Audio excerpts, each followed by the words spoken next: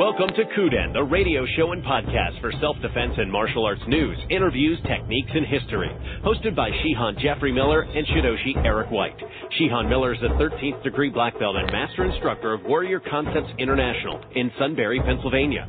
Shidoshi Miller's martial arts career spans over 30 years and has taken him around the world to train with some of the world's best martial arts masters. Shidoshi Eric White has been a student of Shihan Miller's for over a decade. Together, they will answer your questions, discuss techniques, history, and current issues important to you, the self-defense-minded citizen and the practicing martial artist. Submit your questions by email to warrior-concepts-online.com.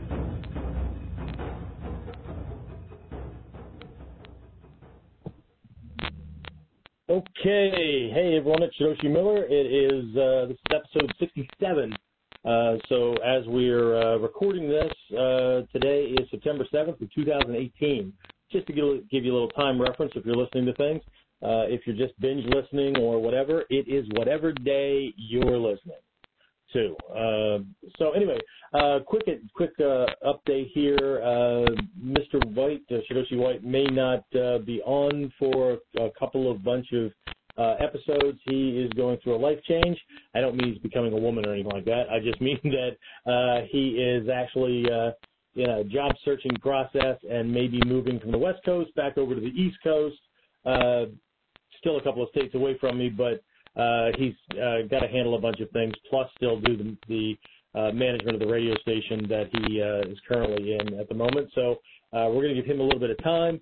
So that means over the next couple of shows, I will probably be looking for some guests who I've people that I've trained with for a long time and have their own perspectives on things. Or, I don't know, we'll bring in Bozo the Clown. No, we won't do that. Anyway, so there'll be a little bit of a format change because at the moment, I'm the guy that's going to be doing, the information stuff and the corny comedy things that he did as well that I kept him around for. So anyway, no. And often he actually was instrumental in coming up with a lot of topics. So it's going to be really important over the next couple of shows for people to send in questions, send in topic requests, those kind of things. It's amazing how we think about training all the time, and we think about, I wonder about and what if and those kind of things. And then you either get on something like this or you go to the dojo and the teacher says, okay, any questions, any topic requests, and there's silence. Okay? Actually, I just remembered this. Tuesday's class? Thursday's class, yesterday's class. We were running a youth class, and for years I've been threatening students with I'm tired of getting the deer in the headlight look, and what it makes me feel like doing is getting like one of my voice recorders and just getting the sound of chirping crickets. So when I get that look back from people, I can just hit play, and it would, it would be more authentic, right? Well, last night during class, I'm doing this youth class, and I asked the students a question. Right? Now, you have to understand, this is completely accidental, right? This was one of those kismet moments, right? But it was perfect, right? I asked the students a question, and they all froze in place and stared at me, and out of the void comes the sound of chirping crickets, right? And I look over at the parent area, right? And I'm wondering who left their cell phone on, because we have a no cell phone or muted cell phone rule in the dojo, so as to not interrupt classes. And I know, a teacher having strict rules in their classes. Anyway, so I point at one parent, I'm like, was that you? Was that you? And these two parents just point, and I couldn't see because my assistant was in the way, and I had him shift, and here, one of the little sisters of one of the kids in class, right? She can't be more than like 3 years old, was sitting there. Mom had given her a cell phone, or whatever she was doing, and I don't know if she was playing a game or something came in, but it was her, and there was this sound of chirping crickets. It was perfect. I couldn't have planned it better myself. I wish it was on video. Just we put that on the blooper reel and play it during the Christmas party and stuff. It was just, it was perfect. Anyway, so the upside for folks on the podcast is this is all audio, and I don't have to see that deer in the headlight look, but I have a training suggestion for you. This is something that I started, it probably grew out of my law enforcement work, but I started way back in 80, 81, something like that. And it wasn't that I started in the martial arts then. I started in the martial arts back in the 70s and found Ninja 2 late 80, early 81. And anyway, but what I started doing, because I was heavily involved in like personal development work, and I was trying to capture creative ideas because they're very, very instrumental in success. And so what I started doing was I started carrying a really tiny notebook. I don't know if you've seen these things, but often they're called a memo book or whatever. They're basically like a 3x5 card in size, but they're spiral bound at the top, and you know they hang down. There's about 80 to 100 sheets in it. It's lined paper, so I carried that and a pen, and that was my go-to place for anytime I'd have a flash idea, I'd have a question for teachers, I'd have just all kinds of things, right? Topics that maybe I was reading something and a word came up or a topic came up that I wanted to research further or whatever. The notebook was in my back pocket. It was easy to just pull it out, jot that in there. And I know, I mean, it's even easier today where people have cell phones and all that. And you know what? I have one too. And I even have a special app on there that takes and categorizes notes for me.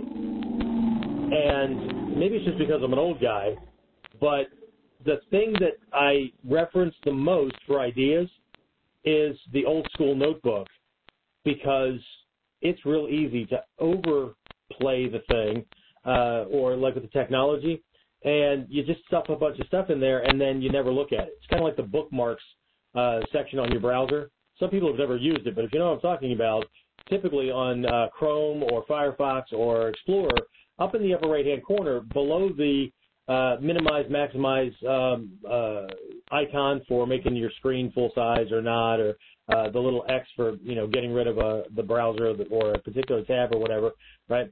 On the Chrome version I'm looking at now, it's just these 3 dots in a vertical line.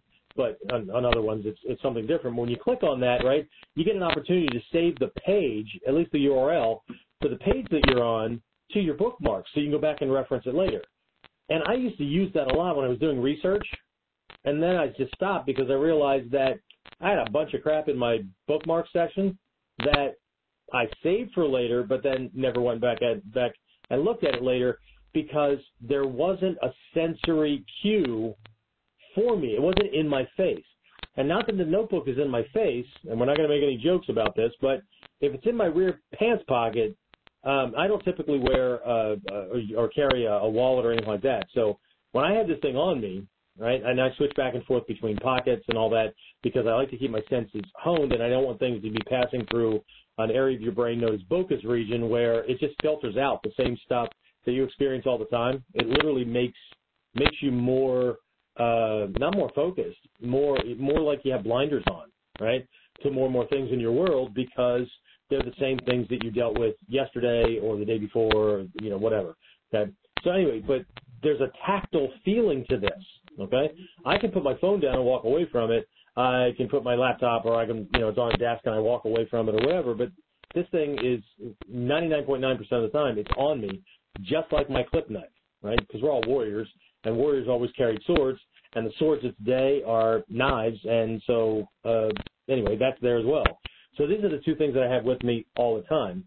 So here's the thing, right? Instead of getting caught like that proverbial deer in the headlights and making me flash back to this class with these chirping crickets, I highly suggest carrying something like this. And again, if you want to do the technological kind of thing and put it on your phone or put it on an iPad or whatever, okay, all right? But writing is the active part of thinking, right? And it really does change things. And what I find is that the more I write down ideas, questions, thoughts, ideas for books that I want to write or articles that I want to write or whatever, the more I have or the more I write down, the more I actually have. okay? And that's really, really important if we're going to stay mentally acute, right? That wasn't cute. It was acute, as in sharp, right? But carry this around. I did it because my teacher would always, when I went to seminars or classes, there was always a point or two or five or whatever during a class or a seminar where my teacher would say, okay, let's take some time for just, questions and answers. Okay, what kind of questions do you have, right? I'd stick a finger up in the air, like a 1 minute, 1 second kind of thing, and either run for the notebook because I'm in my gi now, or Shidoshi Malmstrom, I've talked about him for a long, long time, right? We so believed in this idea and this tactic for making sure that you have your notebook close, for taking notes during training and all that kind of stuff. He actually developed, and you can get them now they developed them for the military. He was one of the first people to develop a strap-on notebook, basically a tactical notebook that we actually strapped on so it was upside down, right? So when you undid it and you flipped it open, it flipped towards your foot, so the notebook was right there. So you could literally take a knee with that thigh up, flip it up, take the note, close it back up again, and go right back to training, right? That was actually a part of many of our uniforms. Right? That way we didn't even have to run to the notebook. If we had an insight, a flash, they made a correction, that was an aha moment, we could stop right there, tell our partner, hold on 1 second, drop to a knee, flip it open, do this thing. Anyway, you don't have to have something like that, but you have this notebook. So what I would do is I'd put that finger up, the give me a second, give me a minute kind of thing, whip it open to the page with the questions for the teacher the next time I see him. That was that page, right? And I would start with number 1. There's my question, right? Nobody else had questions? Number 2, okay? One of the first things I was taught early in my training is be greedy, okay? And I don't mean that you have to jump over the whole, don't be greedy rules and all that kind of stuff that you got from mom and dad when you were little, okay? All these things that are subtly causing you to make decisions and operate the way you do, right? But what I'm talking about is reframing yourself, okay, and coming at this from a different perspective, right?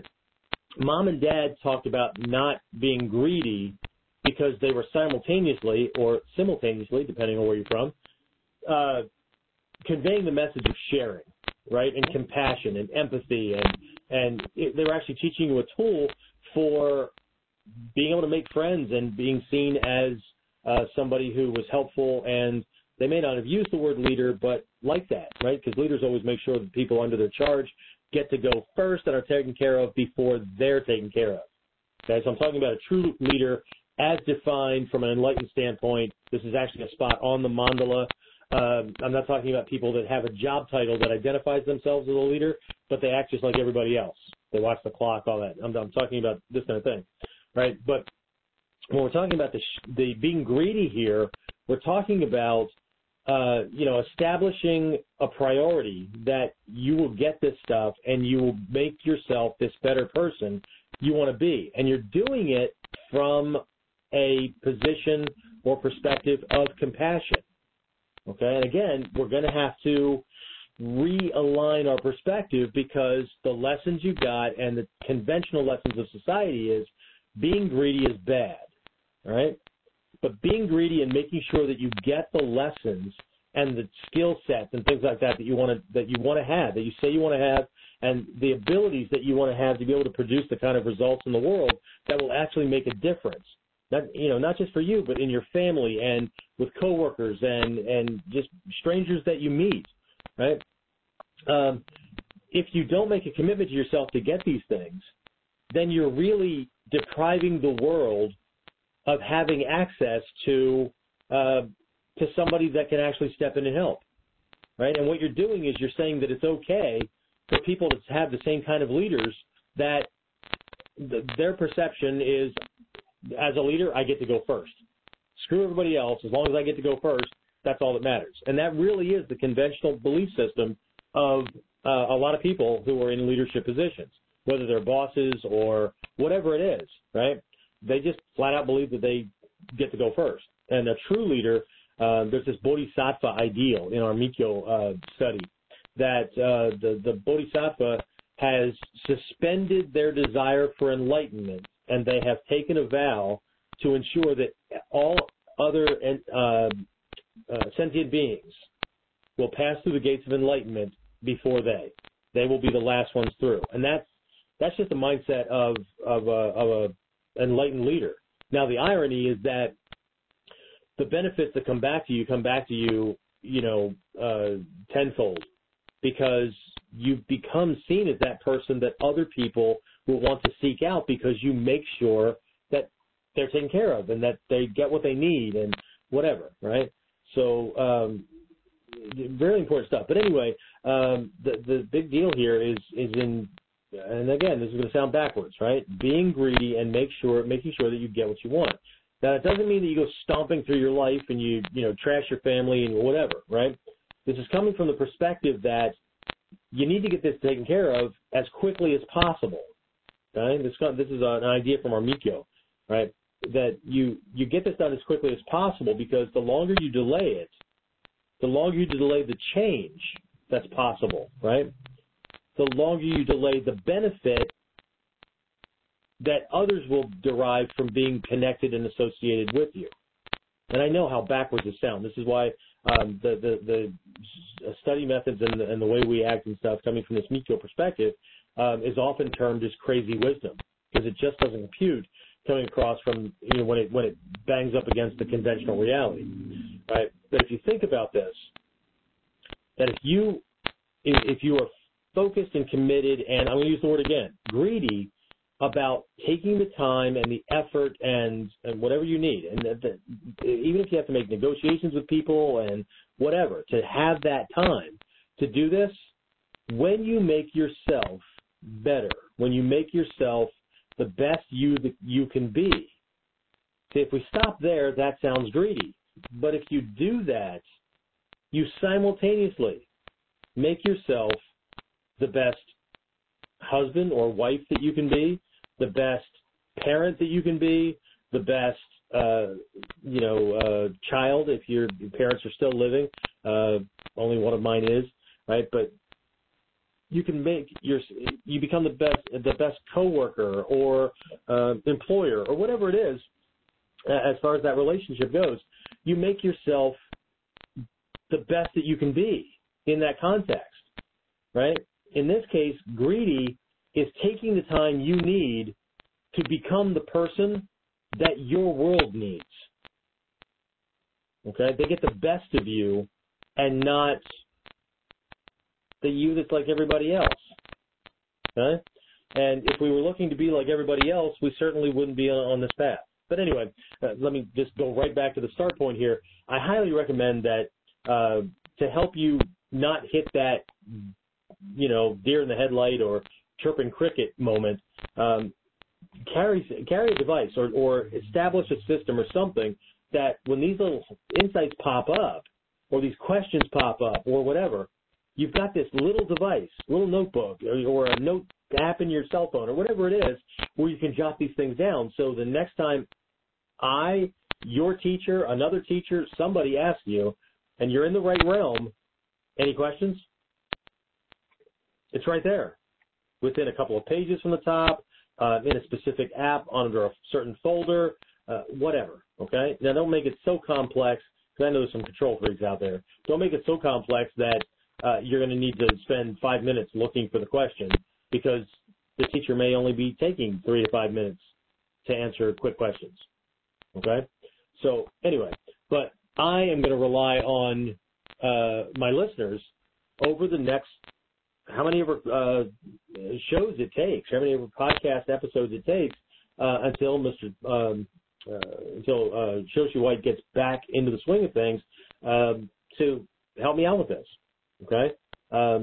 Otherwise, what you're doing is you're saying, you know what, Sensei, whatever you want to teach on is cool with me. So what you're telling me is you're not really focused on and working on anything specific. There's nothing that you're really trying to hone, and that can only come from one or two perspectives. Your training is either really lackadaisical, or your training is at a point where you think you got it all, and this is just kind of what? A passing interest? I don't know. And if there is a different thing that I missed, let me know what it is. Okay? So take control of your training. Take control of where things are going. Okay? Don't just let things up to the teacher. Right? I know a teacher that got tired of having to come up with things for his black belts. True story. I won't name names, but I name him quite often. Right? He was doing some specialized training with the police department that he was a member of at the time, and that training ran over that day. Okay, so he was doing basically SWAT or CERT team training. It's called different things in different places, but he was doing this type of training. So he's in camo gear, camo face paint, the whole deal, right? He rushes out of training, throws his stuff in his car, right? He keeps his training gear bag in the trunk, but either way, it's there. But on the way, he breaks his dietary rule, swings through a friggin' drive-through, right? Grabs some food so he can shove it in his face because he hasn't eaten until like an early lunch, right? And his class is at 7, 8 o'clock at night. So we're way past lunchtime, right? So he's shoving the stuff in his face. He gets to the dojo. He gets changed into his gi, but he still has the camo face paint on, right? It's just he's trying to get there for students. Runs out on the floor. This is a black belt class. He runs out on the floor and he says, "Okay, what are we working on?" And he got that deer in the headlight, chirping cricket look for the last time. And he snapped. And I don't mean he snapped in a violent way. He said, "That's it. I'm done." It should be impossible for me to run into a black belt class and not have over half of you not know where you are in your training, what you need to work on, what you need my help with to get better, but you're still acting like a white belt. You're expecting me to just show something and you're going to be satisfied with whatever it is because you really don't have any kind of vision or focus. I'm done. And he closed down his school. Okay? So be careful. Be careful how you act, because one of the quickest ways to make a teacher go away is to either use the term "I know," in which case you don't need a teacher, or you're just making the teacher do all the work, which is backwards from the way it's supposed to be done. The teacher has already done the work to get to that level. They should be running around doing all the work to teach lessons and then find out that they're just wasting their breath. Okay? And I'm not saying that anybody in the group is doing this, but I'm just telling you that I'm going to need your help to do this. So help me out, and at the same time, help yourself out a whole lot, and maybe pull out this old school device and get your head moving, right? Ninja are thinkers. Ninja are people that are problem solvers. They're always, there's always something that's going on. I don't mean they're control freaks or whatever. I mean that they're knowledge seekers, right? They're information gatherers, right? So the question should always come up, no matter how good you think you are with a given technique. What's next? What's the next thing I can do with this? I can do this. What am I missing? Okay? So anyway, there's that. Before I jump into the next topic, let me just search around here and see if anybody actually jumped on as extra or there's other questions popped in. But while that's there, the folks that are on, I'm running the risk of offending, but did that make sense, right? I mean, is that something that makes sense and it's usable and that wonderful stuff, right?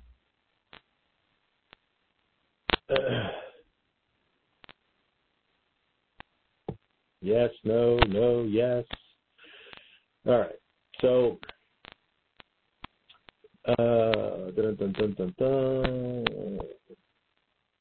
Okay, Jason, I did see your question. I'll get to that in a minute. I'm going to, Jason raised his hand here on the system, so I just need to unmute you. There you are. Okay. Yes, sir. Make sense, don't make sense, helpful, not helpful. Sensei, shut the hell up. I'm trying to interject Mr. White's humor along the way, but I'm not him, so I'm funny in different ways. No? Yes? No? Okay. Jason, I just put you back on mute again. You can send me some other message. Okay, so let me see what I have over here. Got a couple of folks over on the webcast side. Yes, it makes sense. Totally makes sense. Yes. Yeah, awesome. Okay, well, okay. Fantastic. All right. Thanks for patronizing me. I appreciate it. Thanks for playing the game. Next contestant. No, I'm just kidding. Anyway, I got to keep this fun. Otherwise, it just sounds like a whole bunch of dry preaching, and I don't want to go in that direction. So anyway, I checked before I fired up the podcast, and I didn't see any questions over on the webcast side except from my guy Josh. So I have that. I just need to get to those notes. I checked all the emails, resources. I'm going to double check again to see if anything came in. If you're live on the webcast, you can always type in a question. I see that I just got another one, so I'll answer that one. What else do I have here? I don't see any other ones at the moment. Okay, so let me do this. Since I got Josh's first, his actually came in a week or two ago, and we missed it, so I'm going to jump on that one first. Let me get back over to my screen. See, I'm trying to be controller. I'm trying to be the show's producer. I'm trying to be me. I'm trying to be Mr. White. Oh, this multiple personality disorder is going to have me nuts here shortly. All right, so let's see.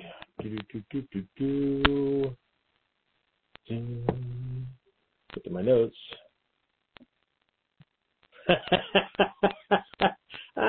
Jason has a sense of humor. Who doesn't like dry preaching? Charlatans. Nice. All right. I hope you laugh out loud and everybody where you're working just stares at you like you're just the biggest retard in the building. That's what I hope for at the moment. But that would be funny and that would be good. That's awesome. Anyway, all right, let me get over to my notes. Let's see, where did I put that? There it is. Okay, so I trimmed this one back to pull out something specific from it.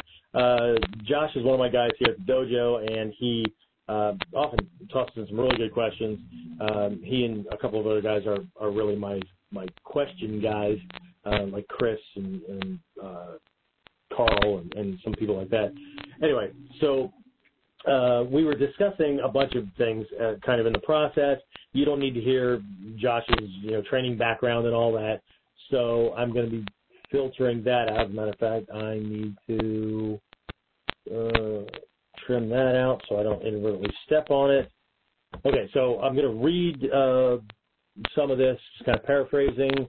He had a related question to something that we were discussing on a different podcast that had to do with training and integration and things like that, right? So his question is, one related question I was thinking of bringing up is again, kind of lengthy.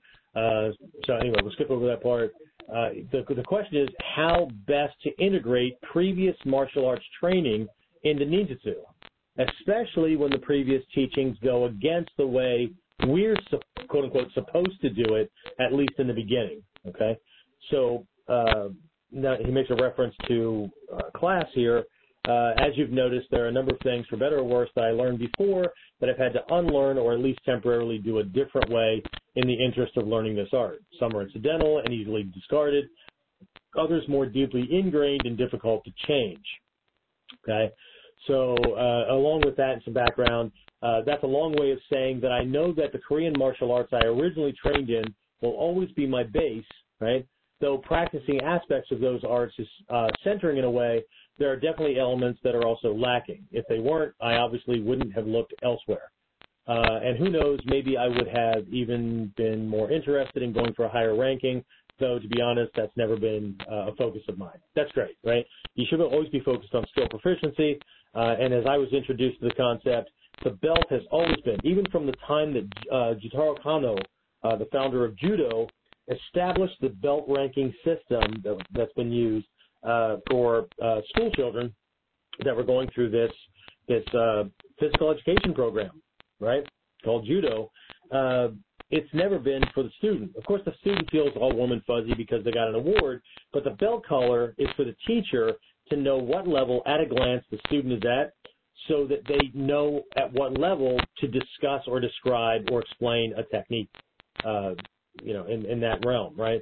So try to get over that as quickly as possible. One of the things I liked about this art as it was introduced way back in the early 80s, and what I liked about the way it was in Japan as well, and the systems were a little bit different, but it was still wrapped around just having minimal focus on the rank and maximizing focus on training. So, we're talking the same time period, and probably in Japan even going further back, but I'll start with the Western side, right? In the Shadows of Ego organization that Stephen Hayes established when he first got back from Japan, right? And regardless of what you think of him, I'm just kind of explaining history, right? So what we had, actually, we trained in everything from the black SWAT type BDUs, right? The military type training with Tabi, which now looking back looks kind of strange. But anyway, we had that stuff on, so we had the cargo pockets and everything. We had the camouflage version, or people wore black martial arts uniforms, right? So why allow for the urban stuff? Why allow for the law enforcement kind of stuff? Because he was trying to use as many elements as possible to differentiate ninjutsu from being seen as just another martial arts style in a sea of martial arts styles.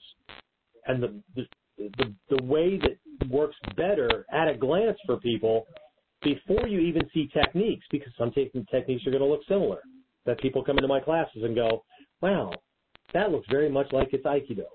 Wow, that one looks very much like it's Judo. Wow, that one, okay, but they're not, right? It's just the way somebody filters. So one of the things that we did was we had a different way of dressing, right? You could wear a martial arts uniform, but you could also wear these other things because that wasn't the important thing, right? What was important was getting the damn lessons, okay? But the belt system was uber simplified. We had a white belt for beginners, okay? They were in the MUQ level. MUQ means lacking class or lacking rank. That sounds really funny in English, right? These are the no-class people. Anyway, that's what MUQ means, right? Without class, without rank, not rank, without, Q means class, right? Dan means level. So you have classes up to Shodan. Anyway, it doesn't matter. So we had white for beginners. We had a green belt that ran all the 9 Qs all the way between white belt and Shodan. So your belt never changed. Your rank did, but your belt never changed. Okay? And yes, I know, in the Bujinkan, there are these, rank patches. Your Bujin patch changes, but that changes at incremental points, and I'll talk about the star system they used to use and all that. But we had that, and we had black belt for Shodan and above. Okay? And for those people who were wearing the camouflage or tactical BDUs, they could wear a military-style web belt because you can get white, OD green, and black, right? White is usually used for drill and ceremony and that kind of thing. OD green is standard, and then there were black ones that were developed for the tactical BDUs. You could wear those, or you could wear a conventional martial arts rank belt. Didn't matter. What mattered, again, was the training, right? In Japan, way back in the day, if you were a beginner, you wore a white karate gi or a white judo gi with a white belt, okay? So we understand white belt, beginner. Yeah, no, white belt matches the uniform.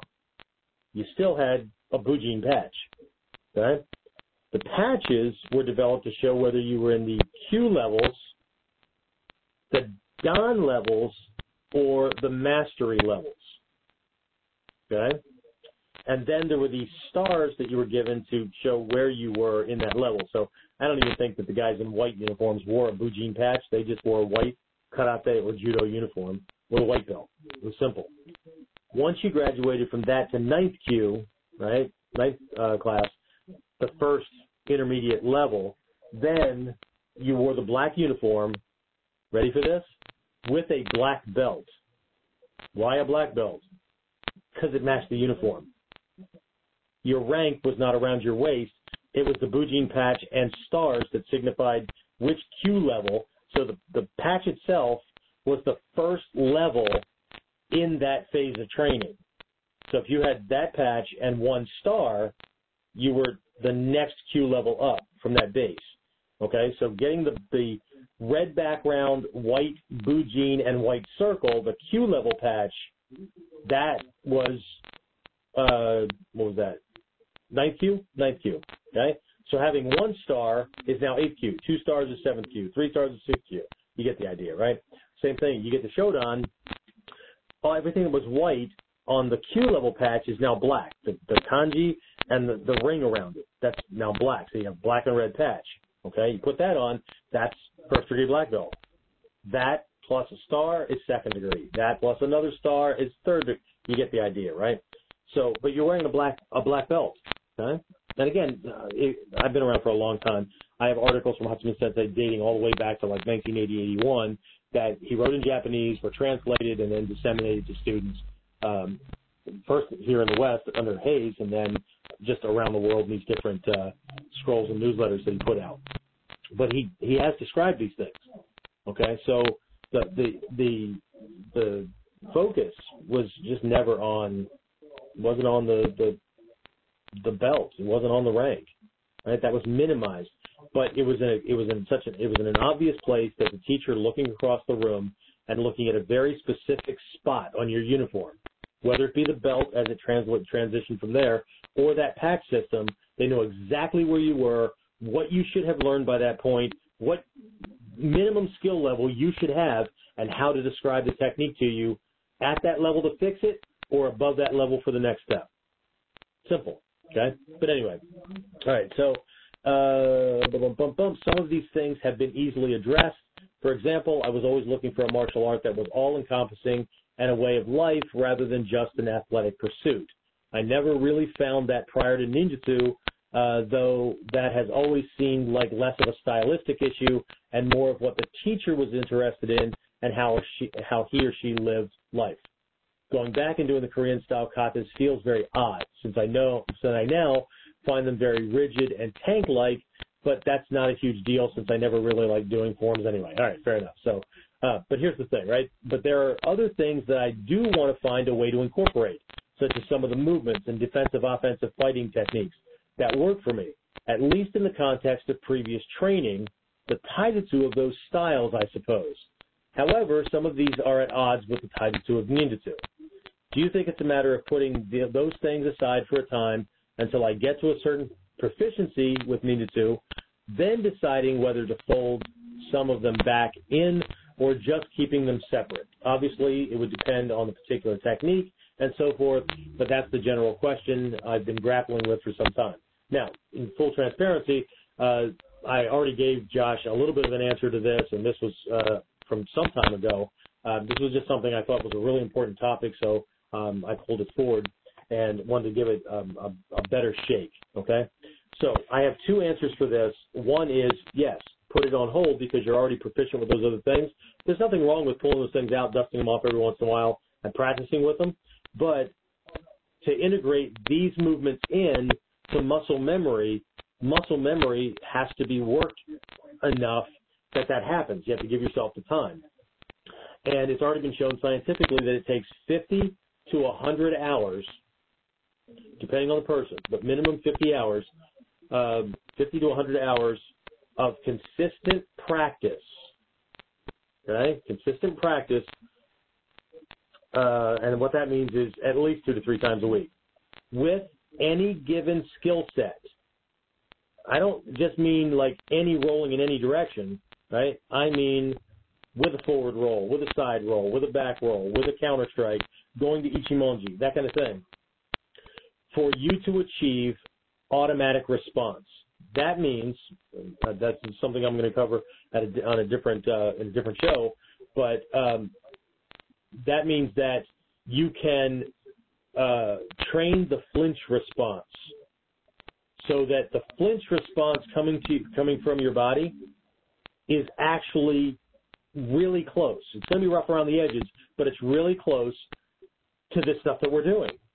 It doesn't become something else when somebody hits you with a surprise attack and you crap yourself while you're trying to move.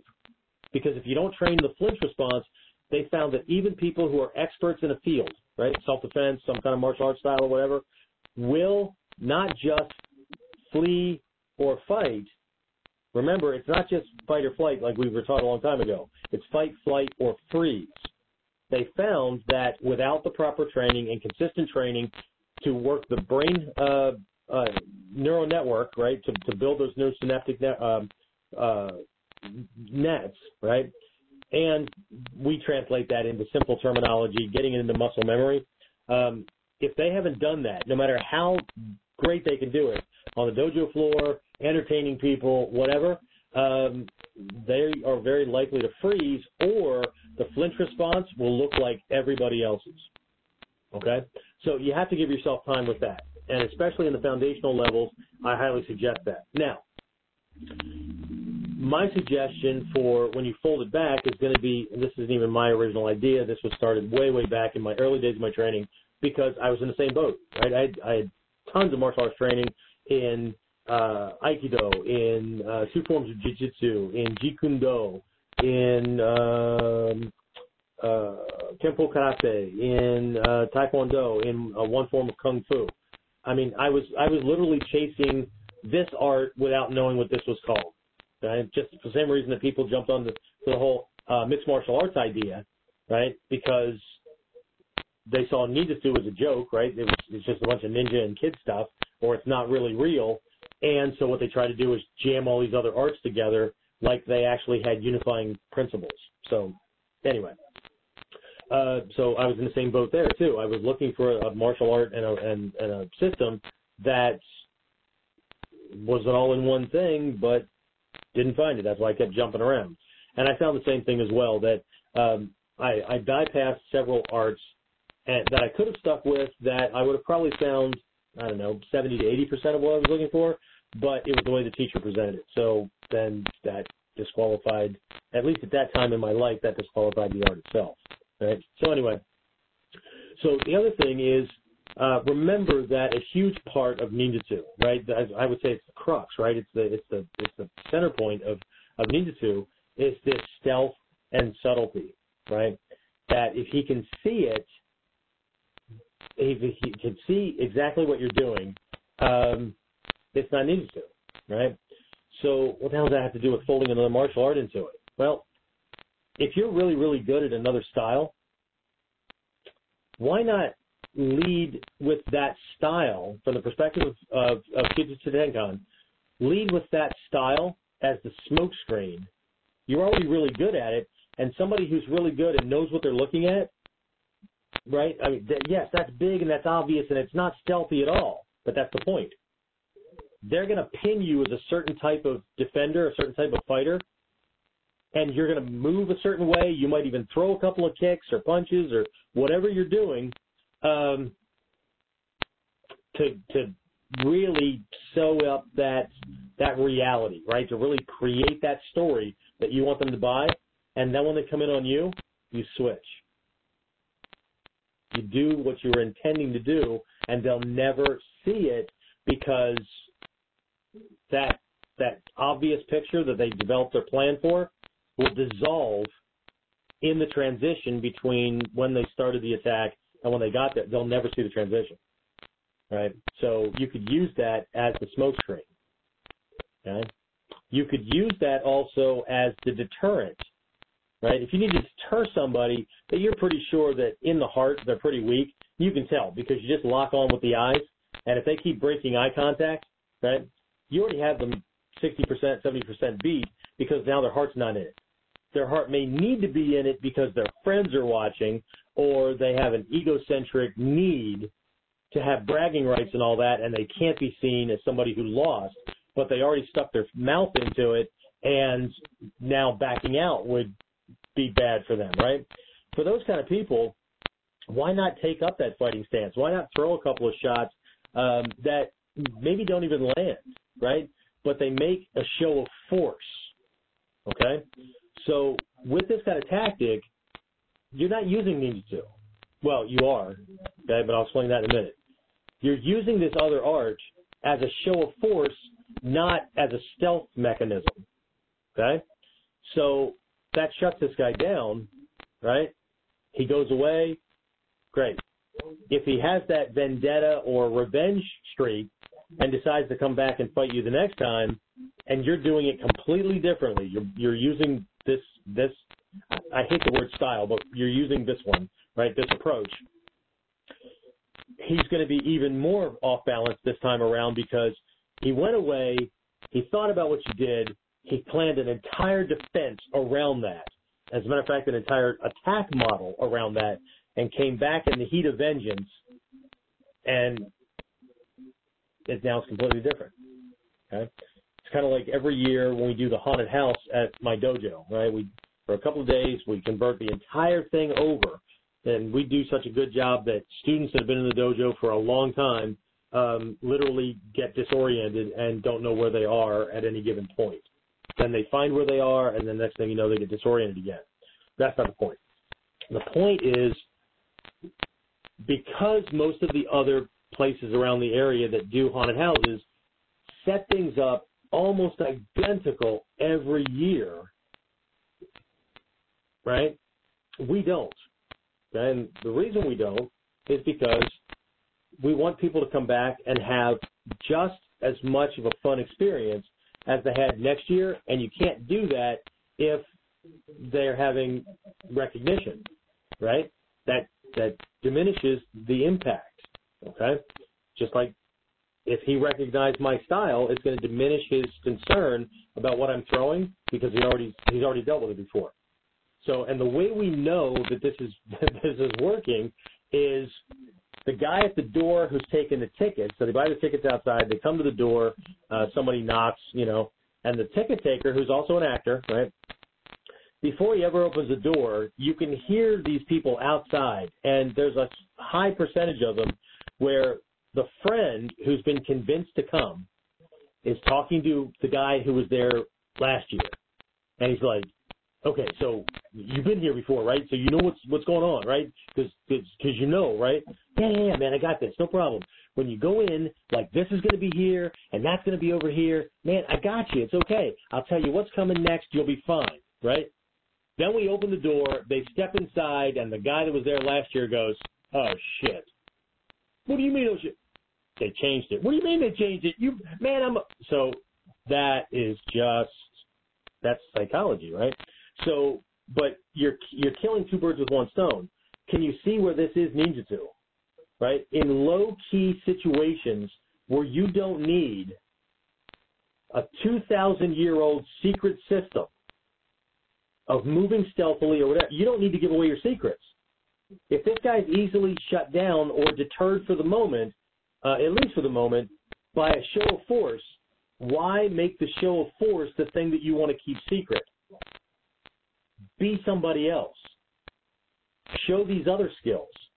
That's one way to fold this in. The other way to fold this in is to look at, don't change the kick that you got really good at, right? But what I call ninjanize it, right? Under what context would you need that, right? So you learned it, but we're not going to approach it the same way. An example of that is a technique, one of these axe, like heel kicks.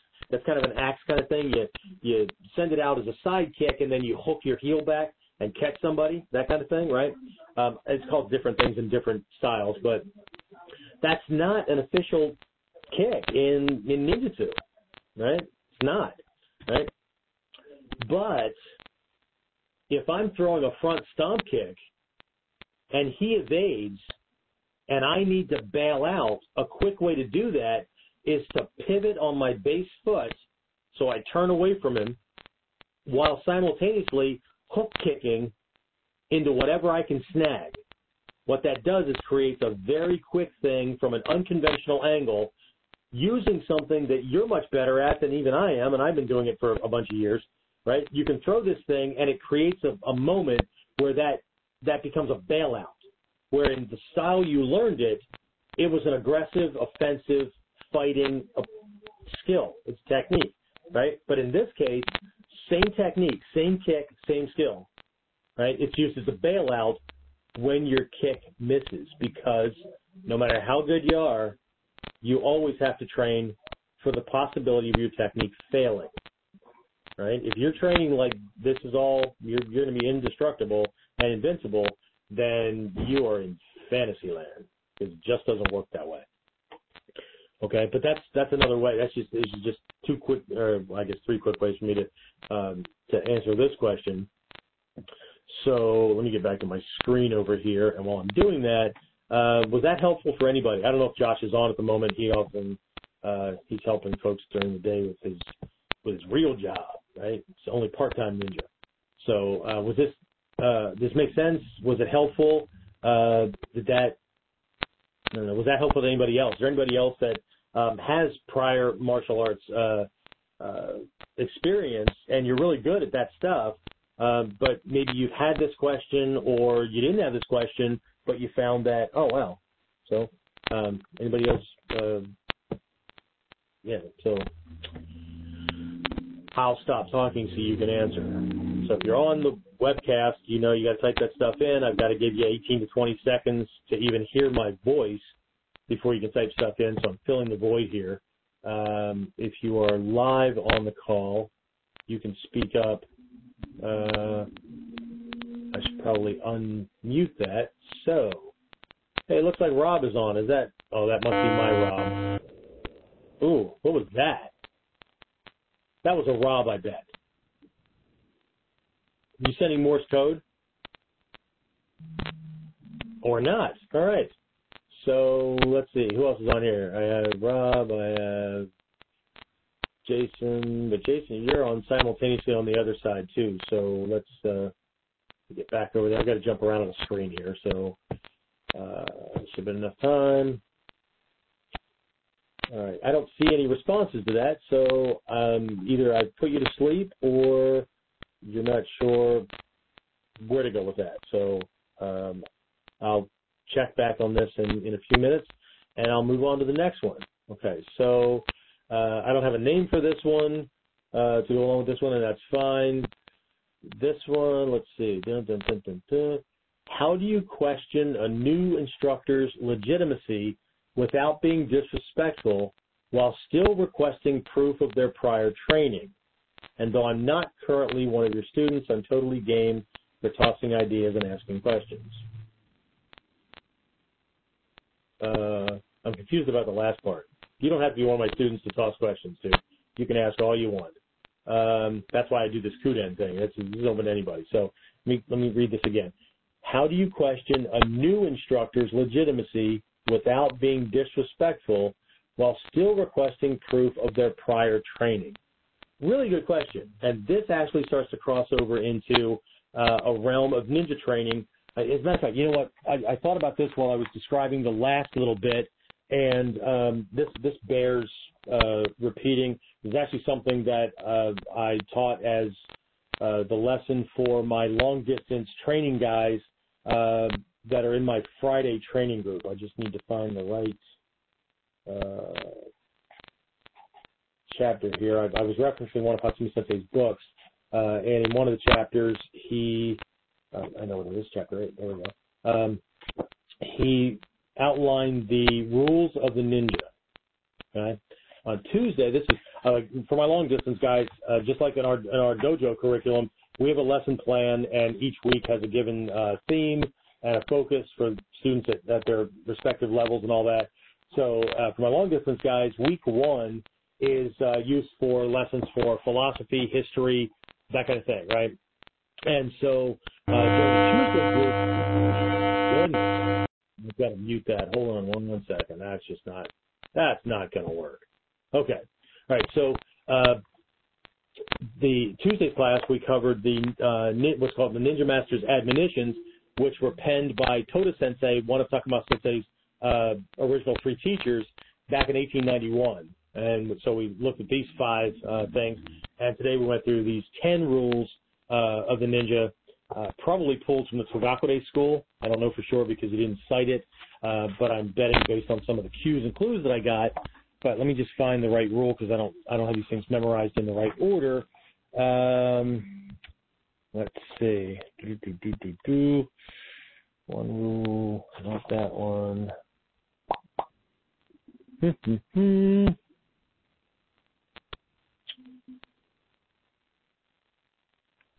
Okay, so here's the thing. Rule number 10 is ninja must carry out the assigned training. Okay, so this is where I thought it was from the Togakure school, because he specifically cites there are 18 areas of training. That is specifically Togakure school. In Kumogakure school and in the Gyokushin school, the layout's a little bit different, so they don't have that. So if you ever hear about the 18 training areas of the ninja, we're referencing something that's laid out in the Togakure school. So anyway, he goes on to say there are 18 areas of training: spiritual development, koshi jutsu, koppo jutsu, sword handling, stick and staff handling, blade throwing, the use of chain and sickle, spears and halberds, horsemanship, swimming, meteorology and physiography, or what do you call them, geography, that kind of thing, right? The ninja is expected to train intensively. This means that one must persevere in his pursuit of his training. The life of a ninja is simple and a regular one in which he trains in all of these 18 skills day in and day out and abides by the other rules of the ninja. So I'll stop there, but what we're talking about here is that there's an opportunity for training in many of these skills every day. And if you understand that the training areas he just listed, a lot of those things, remember, they were laid out during a time when the technology was different, world was different, the culture was different, and all that. And so sword would be replaced with blade work. You know, a lot of things can stay the same as they are, but horsemanship might become training with cars and other types of vehicles, that kind of thing, right? But there's the Henso Jutsu, disguise and impersonation. There's the information gathering skills, all that wonderful stuff, right? So here's the thing, right? Wanting to validate an instructor's credentials and have proof that this guy actually knows what he's talking about is great, right? Not always easy, but it's a good start, and everybody should do that, okay? So my first suggestion would be, and this comes from the personal development and the personal clarity side. So training area number 1 in the ninja's 18 areas is Seishin Teki Kyoyo, right, which can be translated as spiritual clarity. It can be translated as personal development. There's a bunch of different ways to come at this, okay? Is to be really, really clear about what your purpose is for the training, right? What you want to get out of the training. Students that come to me have to understand that while I have all the historical stuff and all that, we put that stuff into context and we do train with it, but it's always on an air of being able to handle a 21st century attacker in today's world, right? Throwing attacks like they're going to throw in the area where I live, or typically generally in the Western world, that kind of thing, right? Do we still do the training with the 13th to 16th century? Of course, right? But it's always on an air of being able to use it in that context. Now, that's very different from somebody who just wants to learn the art from that traditional perspective, or just wants to learn the art as Hatsumi Sensei is teaching it today, or whatever, right? In which case, your criteria are going to be missing a couple of elements, or the elements are going to be different than they would be on somebody who wants to make sure that the teacher they're learning from didn't just make something up or just didn't throw a bunch of variations together. Maybe one of their criteria is, have you ever had to use this stuff against somebody? Like this stuff, for real, without changing it, without mixing it with tic-tac-toe or whatever. Okay? That might be one of their criteria. So the first thing is make sure that you're clear about what the outcome is. That way you can spot bullshit when it pops up in class, okay? Or you can question certain techniques from that perspective.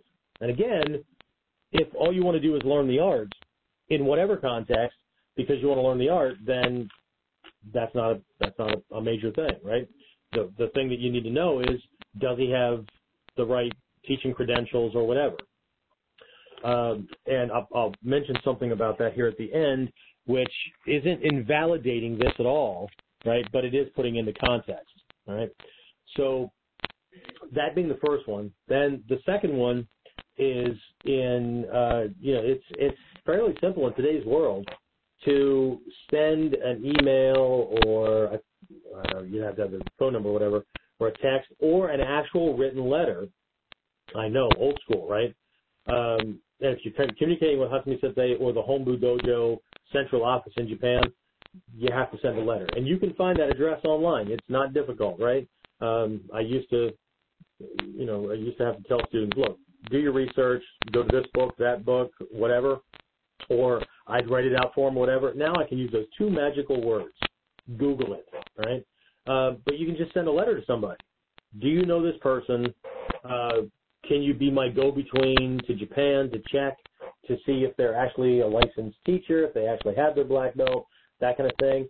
You can send, emails to a couple of different instructors. Have you ever heard of this guy? Do you know him? But the other way to do this, which is really, and again, that's using information gathering techniques, but another way to take this further, is to employ the psychological aspect of the training, right? And just in your passing conversations, oh wow, that's really cool. You're what, right? Oh, that's cool, right? How long have you been training? Okay, great. Instead of talking about yourself and what you want, or letting them talk about how great it'll be once you get into training and all that wonderful stuff, because we don't even approach it like that. Okay, I want to know what they want to get out of it. So I use the Sento Jutsu and the information gathering stuff all the time. I'm literally spying on a new prospect that comes in to understand their motivations and what they want to get out of things, and matching that up to their mannerisms and everything. I don't talk about the art a whole lot.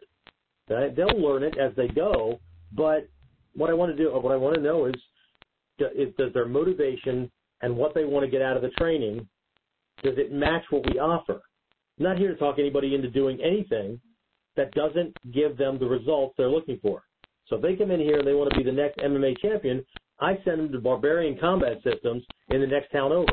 Yes, we have one that's exactly named that way. If you know the name Tim Bosch, that's his school. Okay, he's been in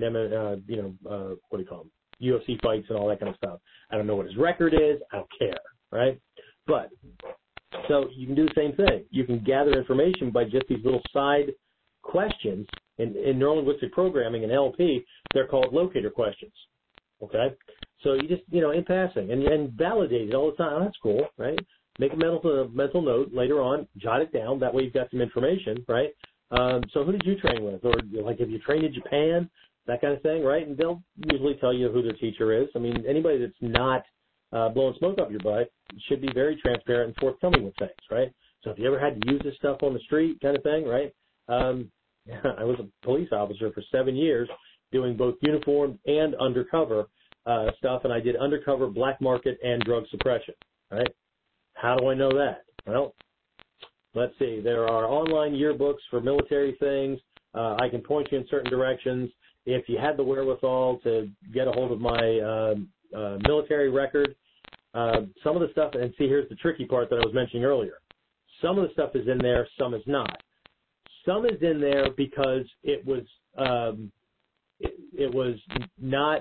below the top secret level where I was operating, and some was above it. So it's not in the general record that is for public dissemination. It's just not. It's not going to happen, right? Some of the stuff is there because the administrative people in the clerk's office were attentive and did their frickin' job. And there are other things that are not because those people were not. So, and sometimes to validate the proof and all that is you give them some time, right? Jump into some classes, and if it makes sense, great. If it doesn't make sense based on your your experience or gut level intuition, question the techniques. Okay, that's not computing with me. I'm not getting that. How does that work against somebody who's throwing a hook punch? Because, if you're just jumping in and they're doing these classical 16th century ski, right, these piercing kind of things, where does that come from, right? That doesn't even look like a normal punch, right? How am I going to be able to use this stuff to defend against the guy who's going to throw 3 hooks or 3 jabs and a right cross when all we ever do in class is do the techniques against somebody who's throwing one of these long-range kind of things. And they might demonstrate a couple of ways that it will work, and they could settles with you, that's great. You might take something like with this format. Some people just flat out send me emails. This is a technique we worked on in class. And they might send video too. Here's what we did, whatever. What's your take on this, right? I'm not getting it, right? In the medical world, that's called getting a second opinion. So my point is, sometimes it's easy to validate. Sometimes you just, it's not. But you can test it. The cool thing about things today, in today's world, is you can give it a shot for a little while, right? And we live in a society where you're not putting too much risk into it, too much skin in the game, and you can always bail, right? Ancient Japan, everybody in the dojo walked around with a sword. So if you screwed up, or if they didn't know what they were talking about, they died really quickly. And people were always challenging schools, right? I never get challenged. I always hear as a matter of fact, it just happened the other day on our dojo thread, right? We're promoting a basic sword course, right? And somebody posted that either me or one of my guys got choked out way back in the 90s at some seminar, and it happened so fast and whatever that the rest of the students from our school just left, right? And so my guy's trying to handle this, like we don't even go to things like this, right? But and I haven't even responded, because my response would be, I don't know what the hell you're talking about, because Warrior Concepts wasn't founded until October of 2004. So, one, your date's way off, and two, it didn't happen.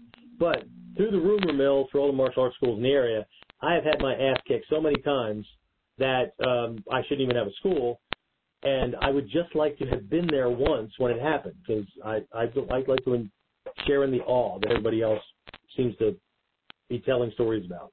Anyway, that being said, you do your best you can, but, there's a whole network of people out there. You can send out an email. You can post on a forum.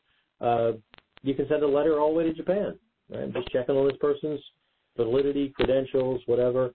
But the other thing, too, is just be the ninja. Be the information gatherer. Ask questions. So there's no name to it. I'm just going to ask just generally, was this helpful to the person who asked the question? Was this helpful to anybody else? So again, I've got to wait for answers to pop in. Whoever's looking.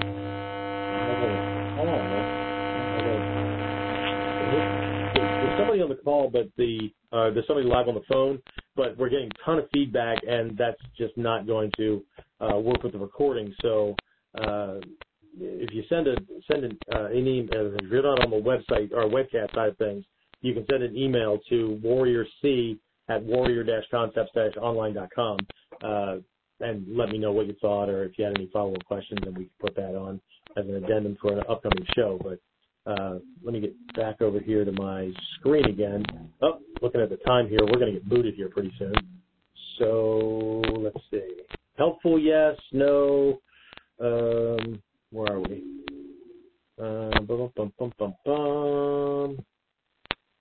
Sorry, I've got to scroll through all these comments. Let's see.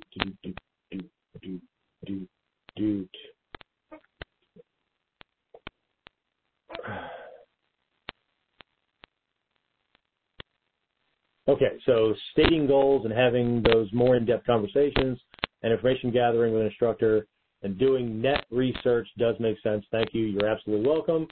Let's see. One more thing here. You mentioned needing help in questions in the weeks to come, so I was just tossing it out there that I'm willing to contribute. Absolutely. Fantastic. Right, so I'll give you an email address here at the end again that anybody with questions or topics.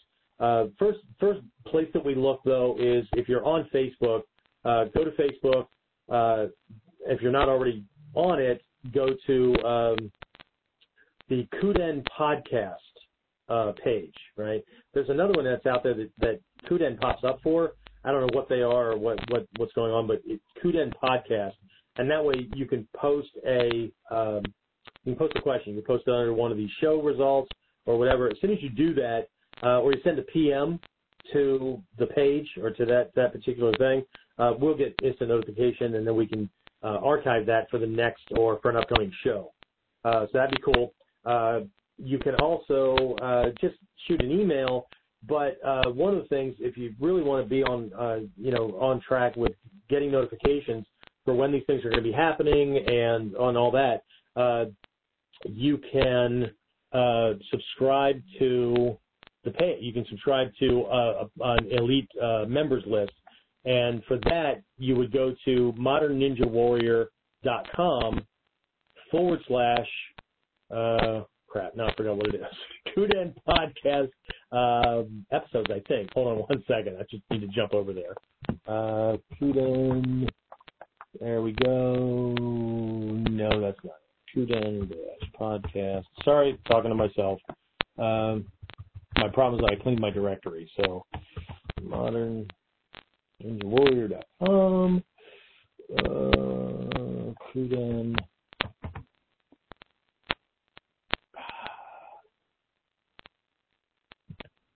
Now it's me that's silent. All right, let's see what this. Oh, there we go. It popped up. Holy crap! How'd that happen? There it is.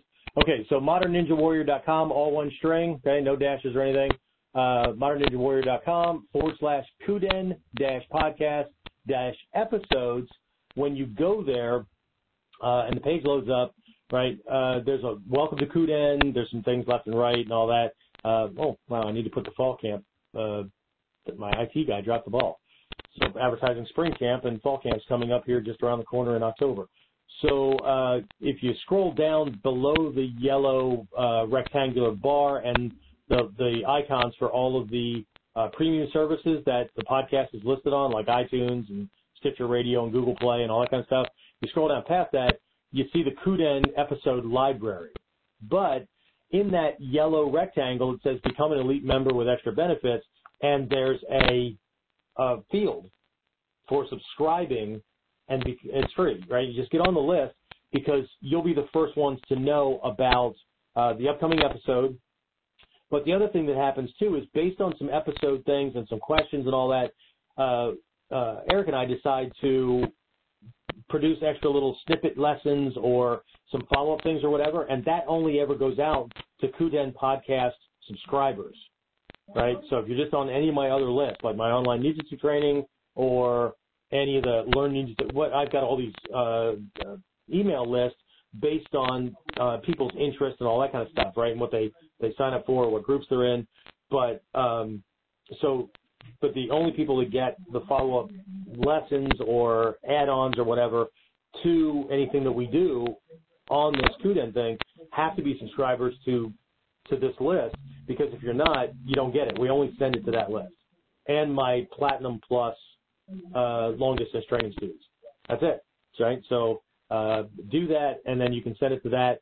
That being said, again, I'm rushing through here because they're about to boot us off the system.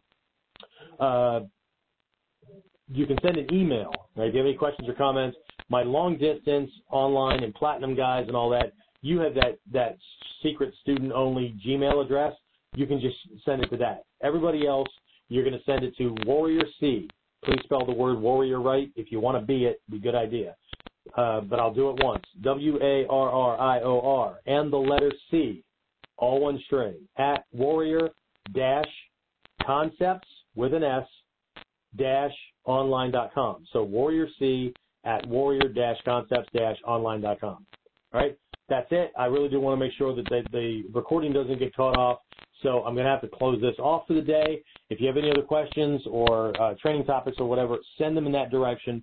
We'll get them. If you have further questions about this, about these lessons or anything I discussed, send them to the Warrior C address, and I will get back to you personally within the next 24 to 48 hours. It's a weekend coming up, though, so it might take 72, depending on how when I get it today, because I have classes starting here really soon. Okay, so that's it. I really appreciate everybody coming, jumping on and following what we're doing, and I hope to talk to you again soon.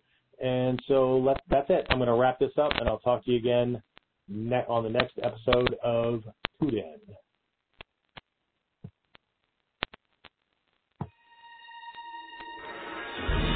Thank you for listening to KUDEN, the podcast for self-defense and martial arts news, interviews, techniques, and history.